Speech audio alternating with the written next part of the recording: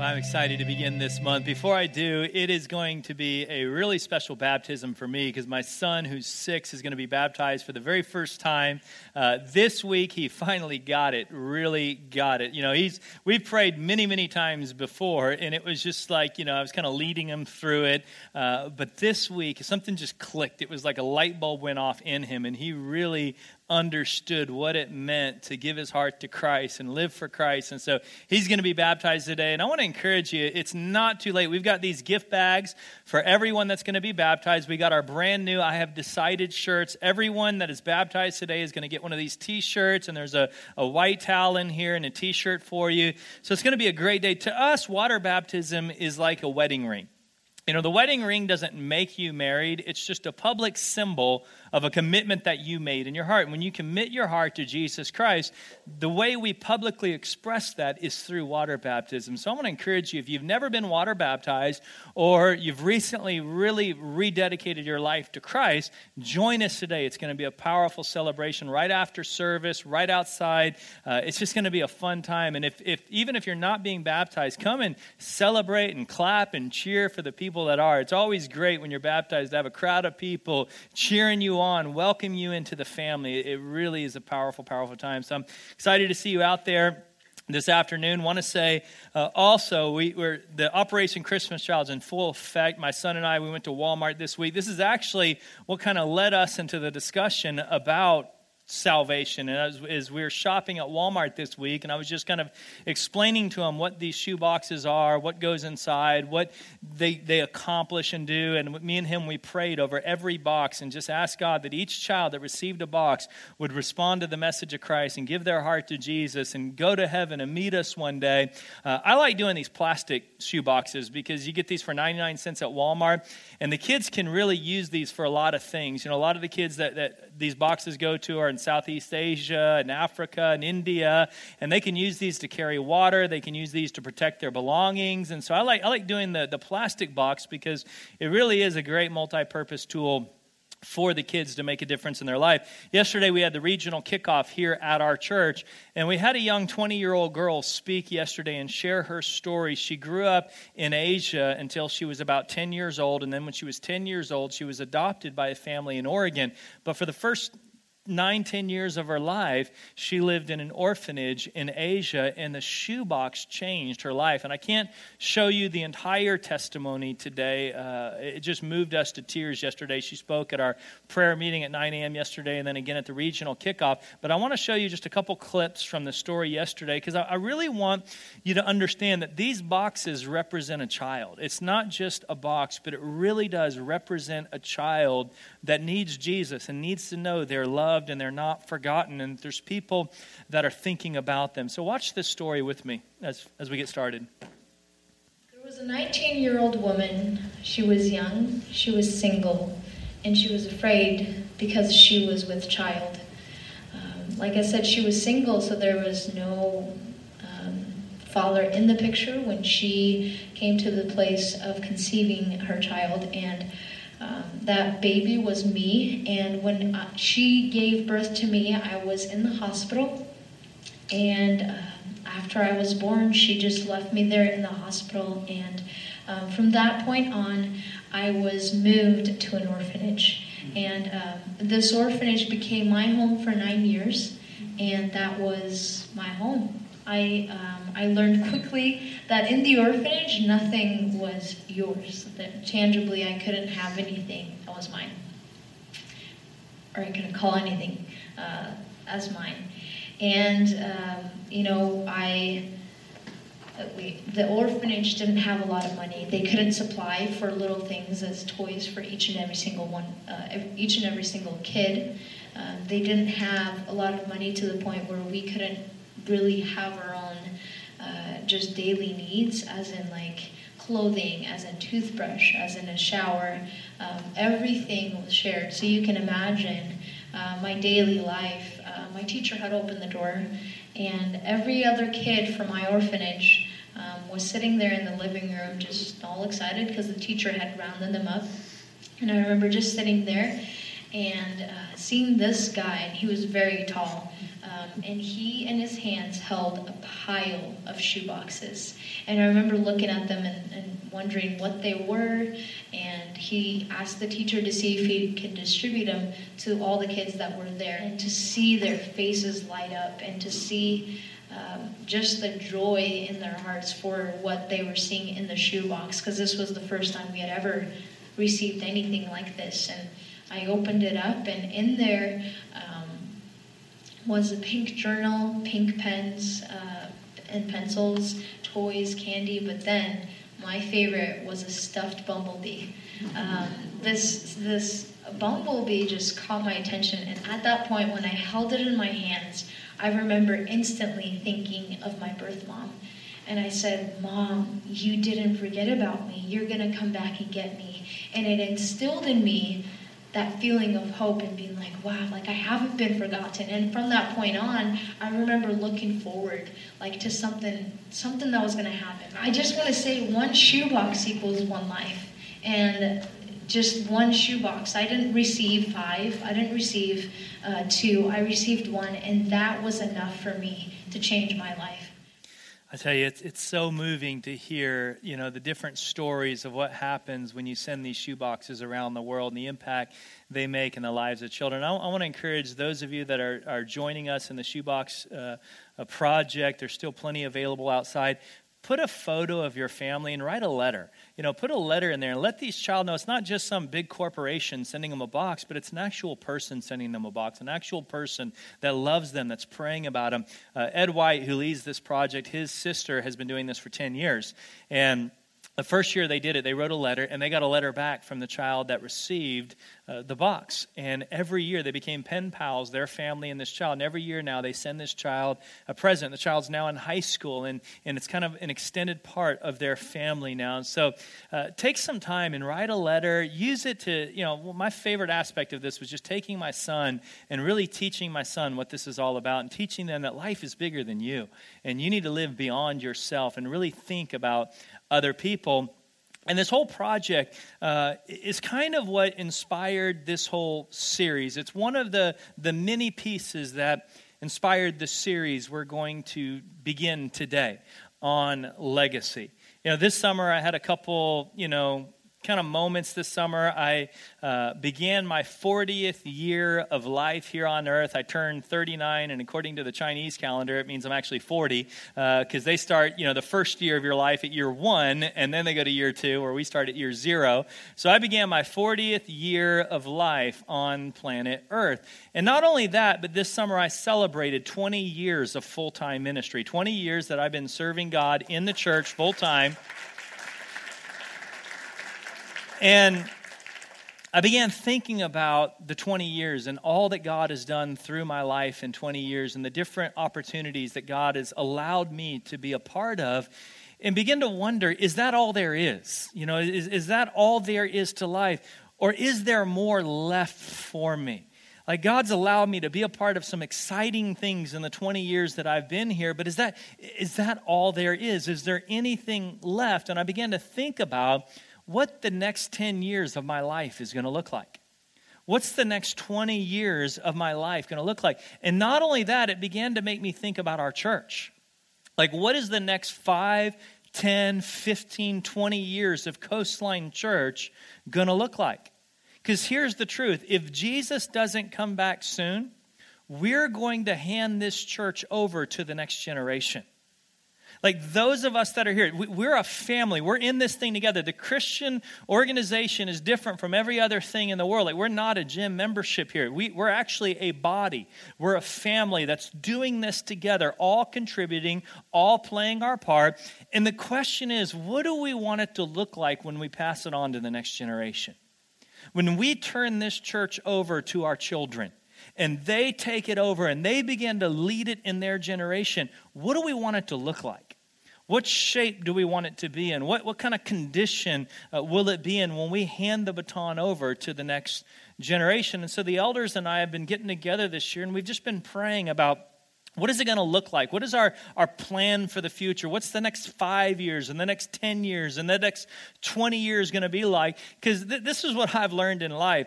If you don't have a plan, you're going to hit it every time. If you don't have a plan, you're going to accomplish it every single time. You're going to get nowhere in life.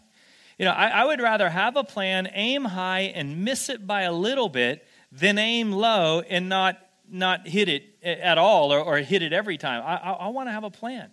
I want to know, what does God want for our church? What does it mean for us to really leave a legacy? And so we began to dream, we began to plan, we began to think and really ask God, where do you want to take this church? Because it's not for us.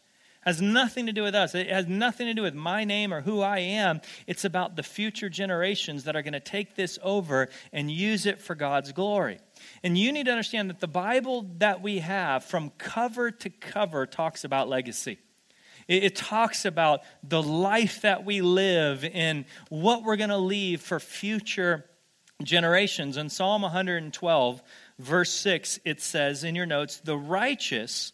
Now let me stop there for a moment. That word righteous doesn't mean that you got it all together. Like you're perfect and you do everything right and you're better than everyone else. That's not what the word righteous means at all. Like we completely have confused the word righteous. We think righteous is the good person. That's not at all what the word means. The word means that you're simply in a right relationship with God. That's what the word really means. Like you're going in the right direction. Doesn't mean you're perfect. Doesn't mean you're better than anyone. It simply means you're going in the right direction. It says the righteous will be remembered forever. The righteous will be remembered forever. That's what legacy is all about. Legacy is leaving a lasting impression on future generations. Legacy is positively impacting the future. And the goal of righteous living is to live our life in such a way that the generation after us talks about the way we lived, talks about the impact we made and the difference in their life because of our life. And honestly, if you really think about it, that's the goal of every parent in this room. It's the goal of every teacher. It's the goal of every coach. We want to impact the people we work with. We want to impact the generations behind us. And again, it's not for fame. It's not for personal ambition. It's not for our own glory. It's for the kingdom of God. It's for His glory and His honor. Ephesians chapter 4, verse 1, Paul puts it like this. He says, therefore I, a prisoner for serving the Lord, beg you. Paul is begging you right now. He's pleading with you. He's imploring you. This is not a suggestion. He's begging with you. I beg you to lead a life worthy of your calling. That you would live worthy of your calling, for you have been called by God. There's a call on your life.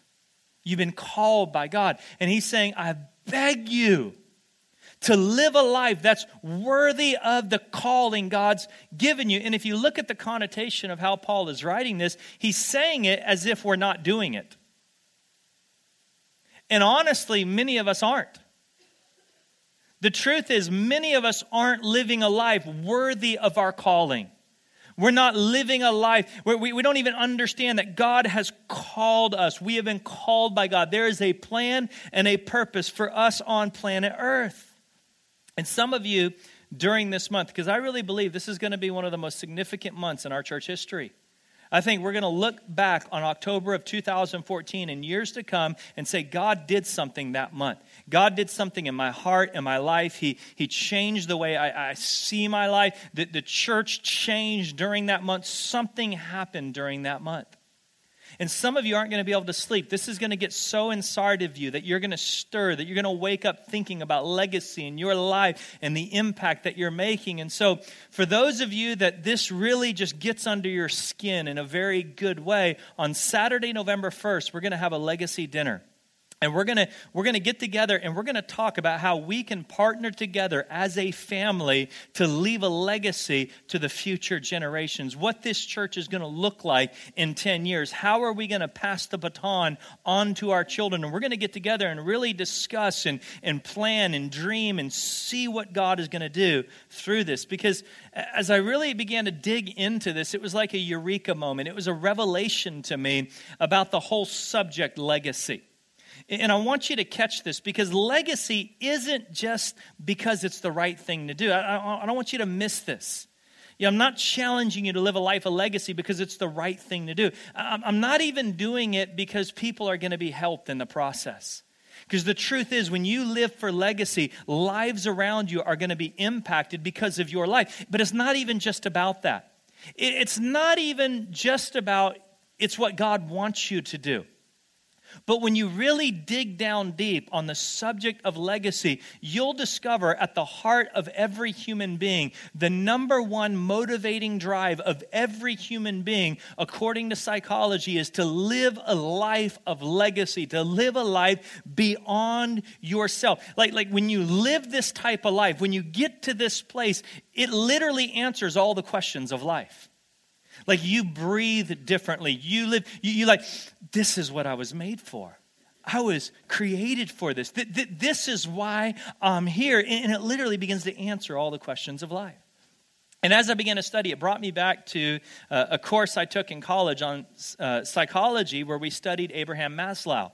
And Abraham Maslow was a psychologist that developed what he called the hierarchy of needs. It's the motivating factor of every human being. It's what motivates us. It's why we make certain decisions. And he found that there's 5 motivating needs of a human being, and he put it together in a pyramid, in the sense that you have to have the first level of need met before you can move to the second level, before you move to the third, fourth, and fifth. And since he's passed away, psychology has actually taken it, and they've developed it into 8 motivating needs, 8 things that motivate human beings. And this is so powerful, because what they discovered really wasn't a discovery. It was just they finally understood the way God wired us and designed us, because this stuff had been in the Bible for thousands of years, and they're just finally kind of putting words to it. And so I want to show you these motivating needs, this kind of pyramid of our life, so you can really understand what motivates us as human beings. What are the needs that each of us need met in our life? And here it is in your notes. The first one, they term physical needs. Physical needs. That's the first fill in the blank. It's your basic need of air, sleep, food, rest. Those are your biological needs as a human being. The needs that you have to be met just to function as a human being. And that's basic, or that's physical needs. The second level of need in the pyramid is safety needs. Safety needs. That's the need to be protected from the elements, to have a roof over our head. It's why we lock the door at night. It's our need for law and order and safety. It's why many of us will stay in a job that we hate because of the fear of, just the insecurity of not being able to provide for ourselves. And those are the basic safety needs we have in life. And psychologists estimate that 75% of Americans feel like their safety needs are being met. 85% of Americans feel like their basic needs are being met: food, air, sleep. 75% feel like their safety needs are being met. The next level, level 3, is what they term love needs or belonging needs. Love needs. That's our need to belong. This is why we as human beings join clubs. It's why we join fraternities. It's why we join sororities. It's why social media is so popular. Like, we need to be needed. We have this need inside as a human where we need to be needed. This is exactly why people take pictures of their food to put on Facebook. I mean, they have this need that the whole world needs to know what I'm eating right now. Like if people don't know what I'm having for lunch, my life doesn't exist. I don't matter. So I've got to make sure everyone knows what I'm having for lunch. I was at Disneyland this week with my son, and I'm standing in line, and a girl in front of me has a drink. It's not a special drink. It doesn't have an umbrella in it. It's just a normal drink. And in line, she's taking photos of her drink because everybody in her world has to know right now at 1:13 p.m. I am having a drink in line at Disneyland. I mean, it was just, that's where this comes from, this need to belong, this need to feel loved, this need to be needed. And they say that 50% of people today would say this need is being met. And I would say that's probably accurate. If we polled this room today, I would say half of you would say, you know what, I feel like I belong. I feel my love needs are being met. And half of you would probably say, you know, I really don't feel like that need is being met in my life right now. Here's the fourth thing. The fourth thing is esteem needs. Esteem needs. This is our need to be recognized. This is our need to achieve something. This is our need to be complimented. We want to be complimented. And this really comes down to two things. It's what you think about yourself, that's self-esteem, and it's what others think about you. And here's the problem. So many of us have consumed our life with what others think about us. Like all of our decision making has to do with what other people, like if my hair doesn't look right and everything, and I'm not dressed right, then other people are going to judge me, and we live our life based on what other people think. And so this is free. It's not part of the message. This is for somebody. Let me just say, people who matter don't judge. And people who judge don't matter. I don't know who that's for today, but just take that to heart. This is also the reason why every single one of us was stood in front of a mirror this morning. You know, that's this need. We stood in front of the mirror, and guys and girls do this totally differently. Girls will stand in front of a mirror, and they'll see everything wrong, everything that needs to be fixed. Guys, we'll be fat, ugly, and bald, and we can stand in front of a mirror, and at any time, it's like, how's it going there? I mean, we're just like, you know, we're just wired differently that way. And, you know, Maslow said that these four needs, and psychologists say these are our deficiency needs. These are the deficiency needs of our life that have to be met. And what we want to do is move on to the next four. The next four are called growth needs, and that's where we need to live our life, because too many people today are stuck in the first four. Too many people are stuck on those first four levels. And let me just say, the goal of our church is to lead you through those first four levels. Like, we want to get you through those first four levels. If you're struggling to belong, we want you to surround you with a healthy small group of people that will love you and care for you, where you can feel. And really, if you look at it, the answer to every single one of them is Christ. I mean, God is the answer to all of those needs. Like, if you would just totally surrender to Him, every one of those needs will be met in your life. He is the answer. So let's move to the growth needs. The fifth need in the pyramid is what they call cognitive needs. Cognitive needs. That is, we have an appetite to understand. We want to know stuff. That's plain and simple. We want to know stuff. This is why we learn. This is why we read. This is why we love the Discovery Channel. We want to know why things are made. It's why we watch Duck Dynasty. I mean, there's no value to it at all. We just want to know stuff. We want information. It's that cognitive need. We want to know, why is something made? My wife specializes in this need. She is like the queen of random trivia. I mean, she just learns like the most random bits of information. If there was a game show on random trivia, we'd be a wealthy family, because this need is like strong in her life. She just loves to know stuff. Moving on, we've got number 6 is what they call aesthetic needs.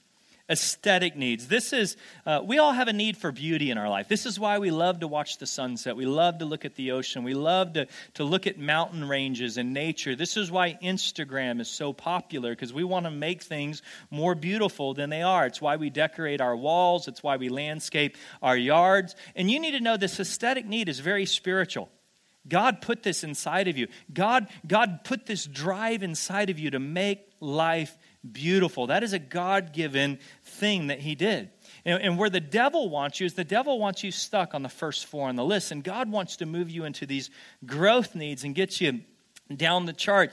And here's number 7. And for years, number 7 was like the pinnacle of the pyramid. This was the goal of life. If you had number 7 met, then you felt like you were complete. That was the satisfaction. They've now discovered there's something greater than number 7. There's actually a need greater than number 7, but for years, number 7 was like the number 1. And I'm just going to give you the psychological term. Number 7 is self-actualization needs. Self-actualization needs. And there's a greater one, but this is a very important one. This is simply where you realize why you were made. Like, why did God put you on planet Earth? Why are you here? Like, what's the meaning and the reason for life? This is when you self-actualize and you really begin to understand why you're here. This is why we strive to be our best. This is what motivates us to reach our potential.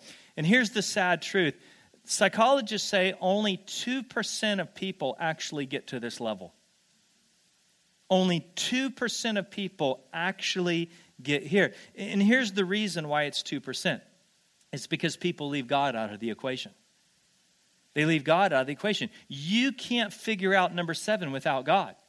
The only one that can really tell you why an invention is made is the inventor. You can't figure this out without God. He is the creator. And so if you're in a place where you really don't know why you're on planet Earth, like you've got a job and you got a family, but inside, it's like there's got to be more than this. I mean, I'm just doing what everyone else is doing. And is this really all that life is about? If that's where you're at, you're in the right place, because our entire church is designed to get you here. Like literally, the goal of our church is to help get you to this place. This is the entire reason why we created our Discover course. Like, we don't do the Discover course because we need volunteers around here. No, we do it because we're trying to help you, especially Discovery 301, to help you figure out why you're on earth.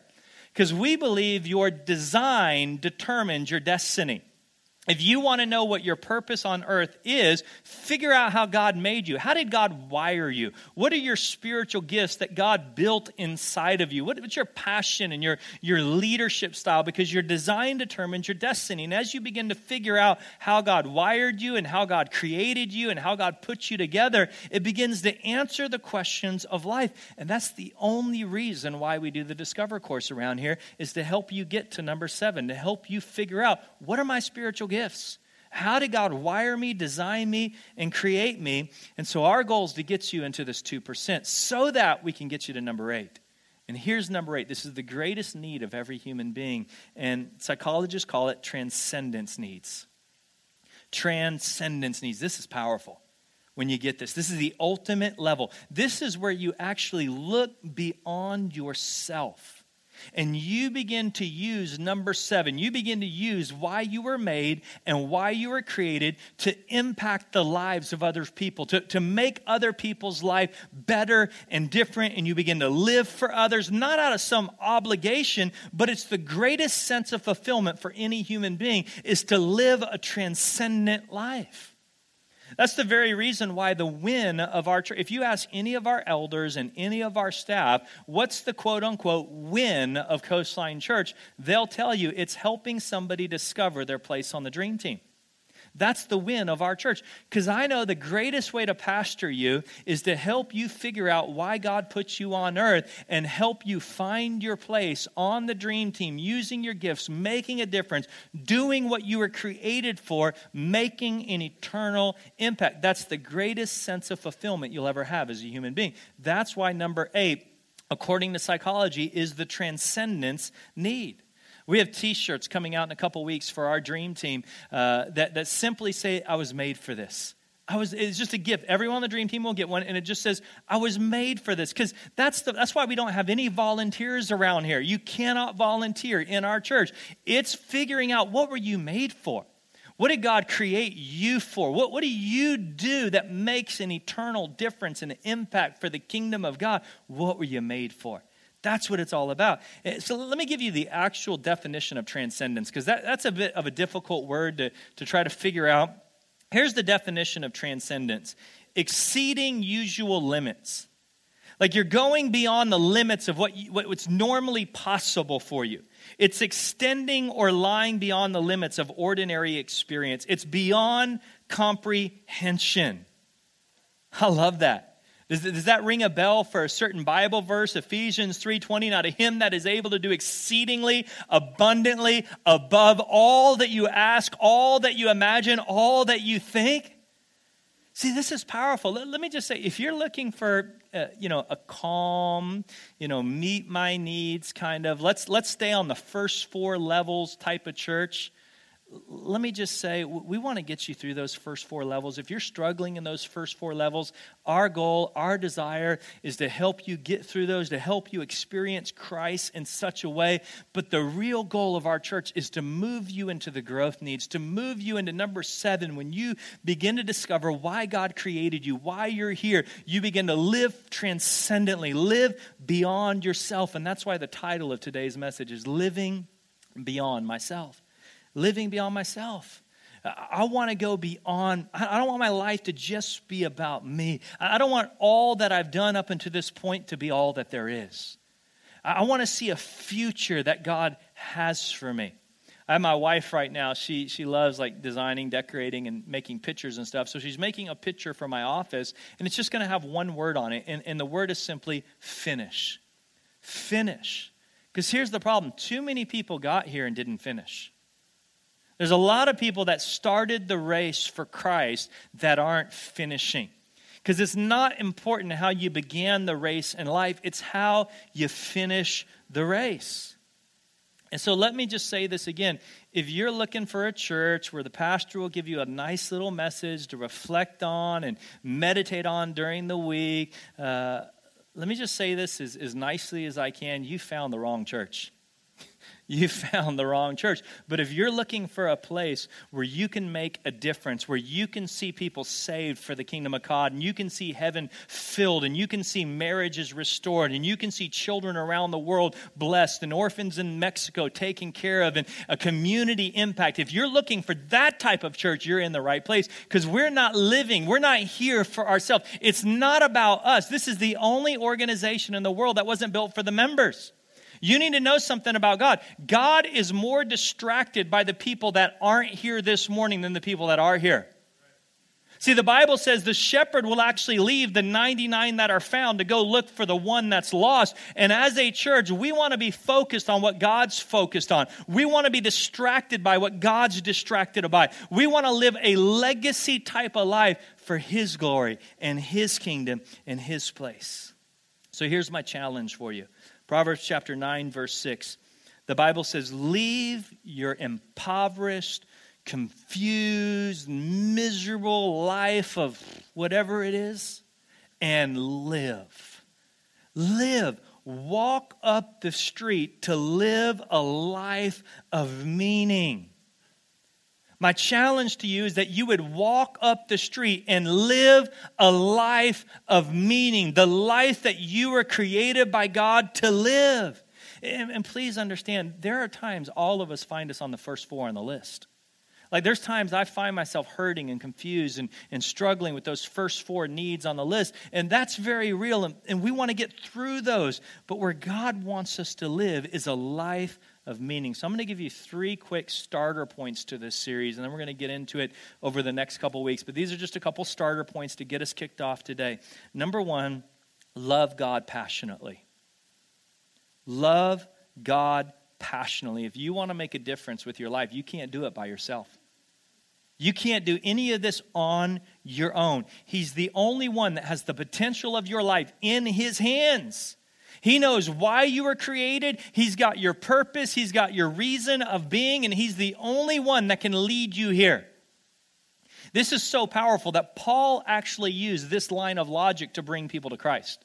Paul actually used this as a witnessing technique. Paul would go to people and say, you know why you're wondering why you're made and why you're wondering that you have all these, like he was in this Greco-Roman world with all this Greek philosophy, pondering the meaning of life. Paul would actually use this and say, the reason you're wondering, let me help you understand why you have these questions.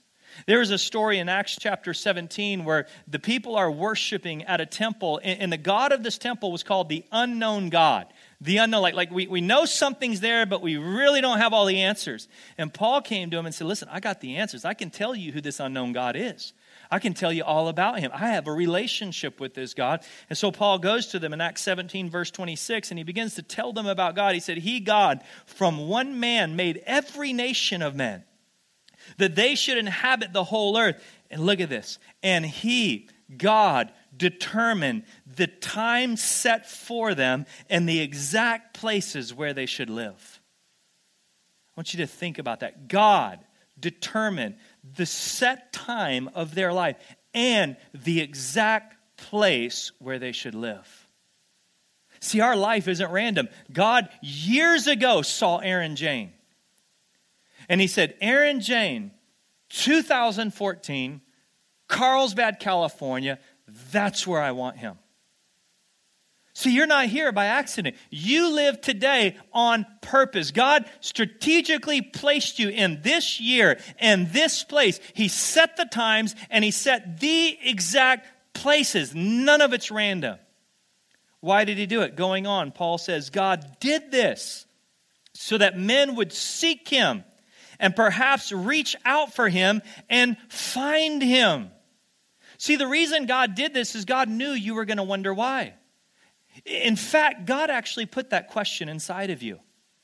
The entire reason why you wonder about why am I on earth and why am I alive and why am I here, God actually put that question in you so that you would come to him knowing he's the only one that can answer it. God created you with that question so that you would go to him. And then Paul says, though he is not far. Basically, this isn't a hard process. It's not hard. He'll give you the answers. This isn't difficult to figure out. He's not far from each one of us. And then Paul gives a famous kind of worship song from the Old Testament. He says, for in him, and I would say only in him, do we live and do we move and do we have our being. You're one prayer away from all the answers of your life. All the questions that you've had. You're just one prayer away from discovering everything you've been looking for. This is why Colossians chapter 1, Paul goes on to say, for everything. What does that mean? It means absolutely everything. Above and below, visible and invisible, everything got started in him and finds its purpose in him. You're not going to discover the purpose for your life anywhere else but in him, because everything started in him and everything will find its purpose in him. You've got no chance to discover it without him. None. And again, this is the entire reason why we do the Discover course, because I don't believe you can figure this out without a spiritual process in a church. I believe God designed the local church intentionally to help people find the answers to this. That's why he says in Ephesians chapter 2, verse 10, we are God's masterpiece. God created us anew in Christ Jesus. Why did he create us? So that we can do the good things he planned for us long ago. Do you realize God had a plan for your life long ago? Like he created you as a masterpiece. He designed you exactly the way he wanted to design you for the plan he had for you long ago. He had plans for you long before your parents ever met. He had a plan for your life. He had a destiny for your life and designed you for it. God has a call for your life. And let me say, when you discover that, it makes the problems of life look small. Because if you don't know why you're here, if all you've got is your problems are going to be huge. They're going to be huge. But when you begin to discover why God made you, why God put you on earth, those problems become insignificant. They become speed bumps. They become little things that you kind of got to go through to accomplish your life destiny. I mean, no, Paul had problems. If anybody in the Bible, Paul had problems, and he said they were tiny in comparison to the calling that God gave him. Here's number 2, serve others selflessly. And this is basically number 8, live a transcendent life. Live beyond yourself. And the Bible actually commands me as your pastor to command you to do this. The Bible commands me to command you to do this.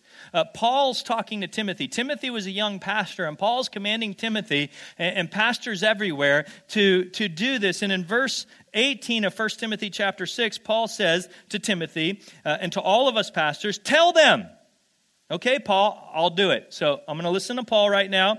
It says, tell them, all right, Coastline Church, I'm talking to you right now. This is for you right now, personally. This is not 2,000 years ago. This is for you. I'm telling you right now. Use your money to do good. Use your money to do good. That you would be rich in good works and generous to those in need, always being ready to share with others. And you may ask, well, why should we do that? Well, verse 19, by doing this, you'll store up treasure as a good foundation for the future so that you may experience true life. Next week, Denny, our teaching pastor, is going to really take that and break it down and help you understand that in a very powerful way. I love the way Psalm 112 puts it, verse 9. It says that difference makers, people that live a life, a legacy, it says they share freely and they give generously to those in need. Their good deeds will be remembered forever. That's legacy. They will have influence and honor. My desire for you is that you will be remembered forever.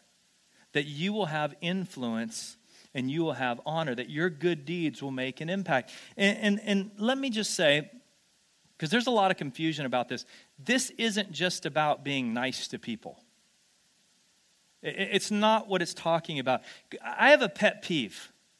We live in a culture today where we actually believe that every good deed counts. Let me tell you, every good deed doesn't count. Only the good deeds that impact eternity count. Let me say it like this. A full belly can go to hell just like an empty belly can go to hell. It's not just about good deeds. It's about impacting eternity. It's about the gospel of Jesus Christ. Because social justice without spiritual justice is not justice. The very same way that spiritual justice without social justice is not justice. The reason I love Operation Christmas Child is because it's not just a box of toys for kids, but inside every single box is going to be the message of Jesus Christ, leading them in a way a child can understand to surrender their life to Jesus Christ. Only the good deeds that impact eternity count. Jesus said it like this in John chapter 6. Don't be so concerned about perishable things like food. And honestly, that's where most of us is at. That's where a lot of charities are at today. A lot of nonprofits, a lot of even church work and church charities. We're just concerned about, let's go build some water wells in Africa, and let's go feed some hungry kids, and let's go do all these good deeds. And let me say, I'm not against any of that. I believe that you should not preach the gospel if you're not feeding people. You should not preach the gospel if you're not caring for people. You should not go into Africa and build and preach crusades if you're not building water wells and giving out food. But it's about both. See, we've gotten to this place where we think that it's just about the food. It's just about the water wells. No, Jesus goes on to say, spend your energy. If you're going to do good, use your energy seeking the eternal life that the Son of Man can give you. Don't just give your energy to good things for the sake of doing good things. Connect those good things to the gospel. Because only the good deeds that impact eternity really matter. And here's the third and the final thing. Live life intentionally. Live your life intentionally.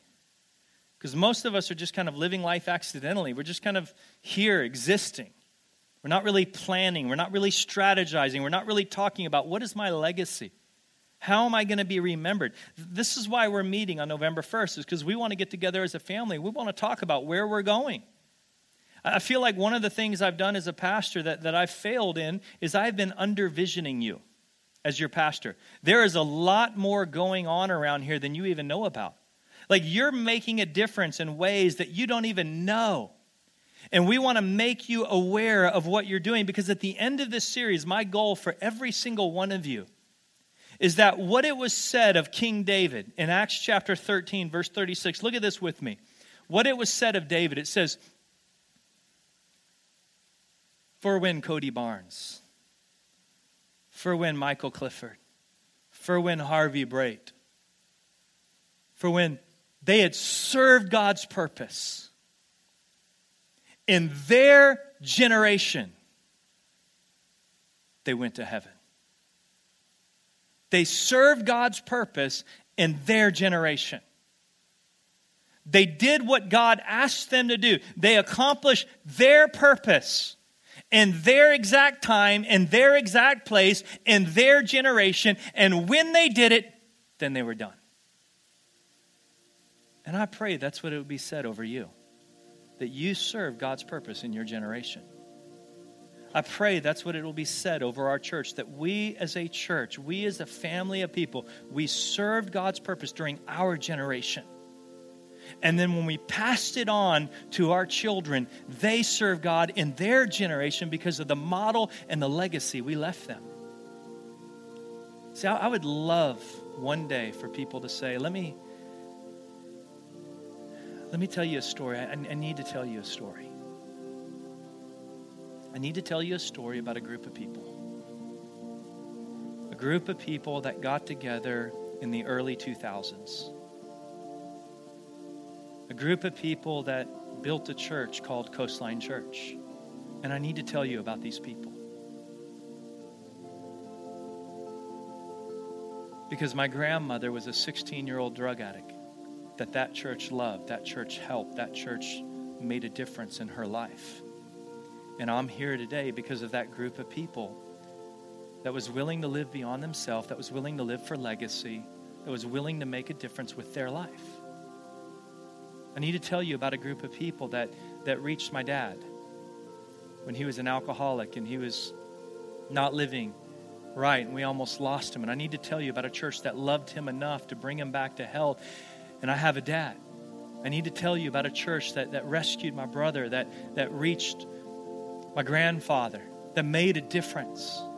I need to tell you about a group of people that got together and realized it wasn't just about them, but it was so much bigger than them. Because honestly, that's where you're really going to begin to live life.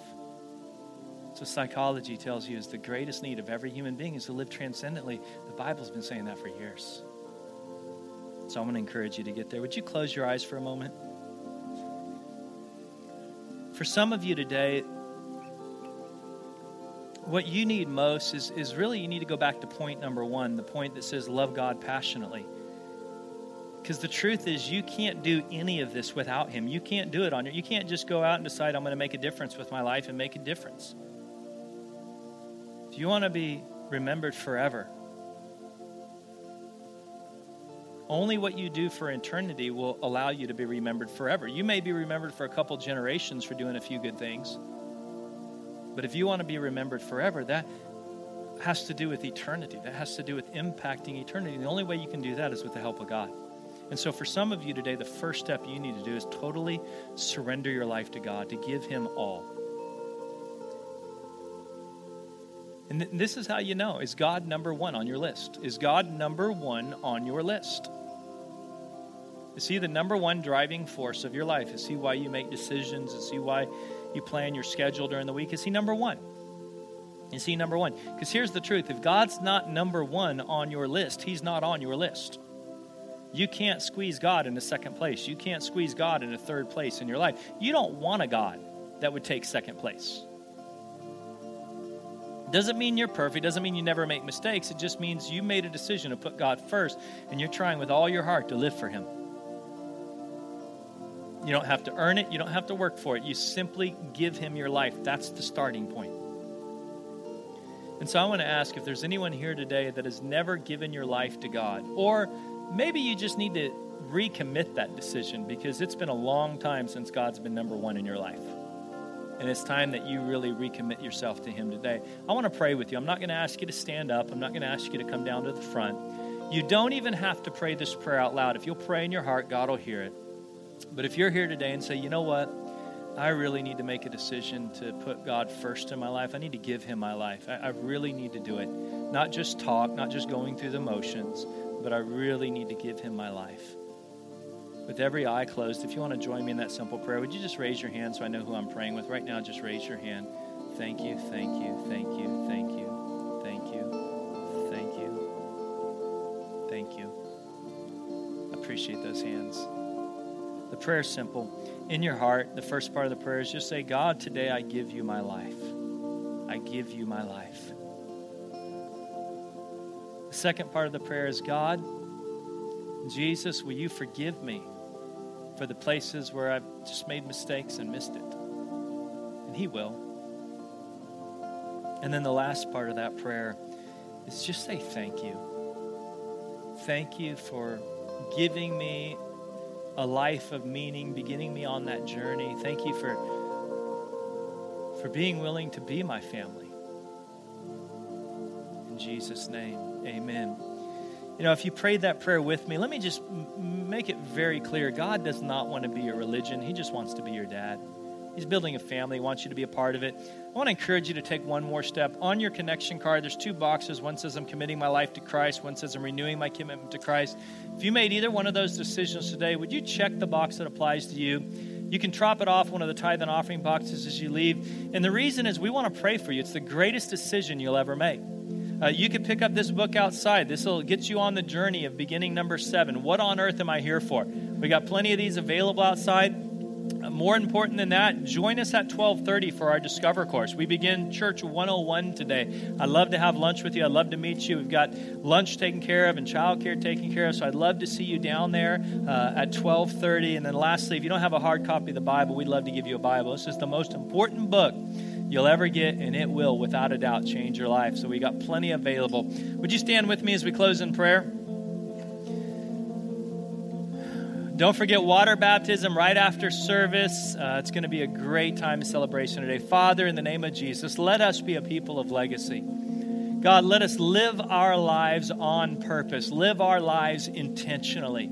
Understand that you've given us a great opportunity to bring you glory, to give glory and honor to your name, and to live for you by making a difference in the lives of other people. So let us, God, live a life of legacy where we will be remembered forever, where we will have influence and honor with your help and your power in the name of Jesus Christ. Amen. Have a great week, everyone.